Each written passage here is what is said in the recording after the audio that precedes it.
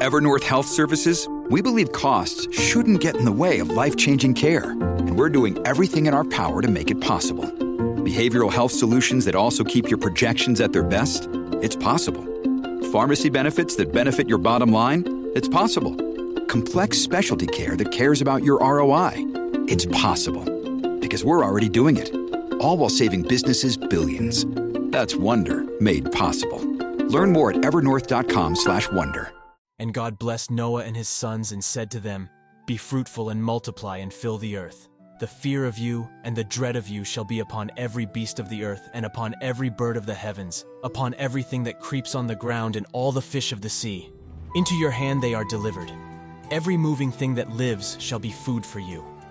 And as I gave you the green plants, I give you everything. But you shall not eat flesh with its life, that is, its blood. And for your lifeblood I will require a reckoning. From every beast I will require it, and from man. From his fellow man I will require a reckoning for the life of man. Whoever sheds the blood of man, by man shall his blood be shed, for God made man in his own image. And you, be fruitful and multiply, teem on the earth and multiply in it." Then God said to Noah and to his sons with him, "Behold, I establish my covenant with you and your offspring after you, and with every living creature that is with you, the birds, the livestock, and every beast of the earth with you, as many as came out of the ark. It is for every beast of the earth. I establish my covenant with you, that never again shall all flesh be cut off by the waters of the flood, and never again shall there be a flood to destroy the earth." And God said, "This is the sign of the covenant that I make between me and you, and every living creature that is with you, for all future generations. I have set my bow in the cloud, and it shall be a sign of the covenant between me and the earth. When I bring clouds over the earth, and the bow is seen in the clouds, I will remember my covenant that is between me and you and every living creature of all flesh. And the waters shall never again become a flood to destroy all flesh. When the bow is in the clouds, I will see it and remember the everlasting covenant between God and every living creature of all flesh that is on the earth." God said to Noah, "This is the sign of the covenant that I have established between me and all flesh that is on the earth." The sons of Noah who went forth from the ark were Shem, Ham, and Japheth. Ham was the father of Canaan.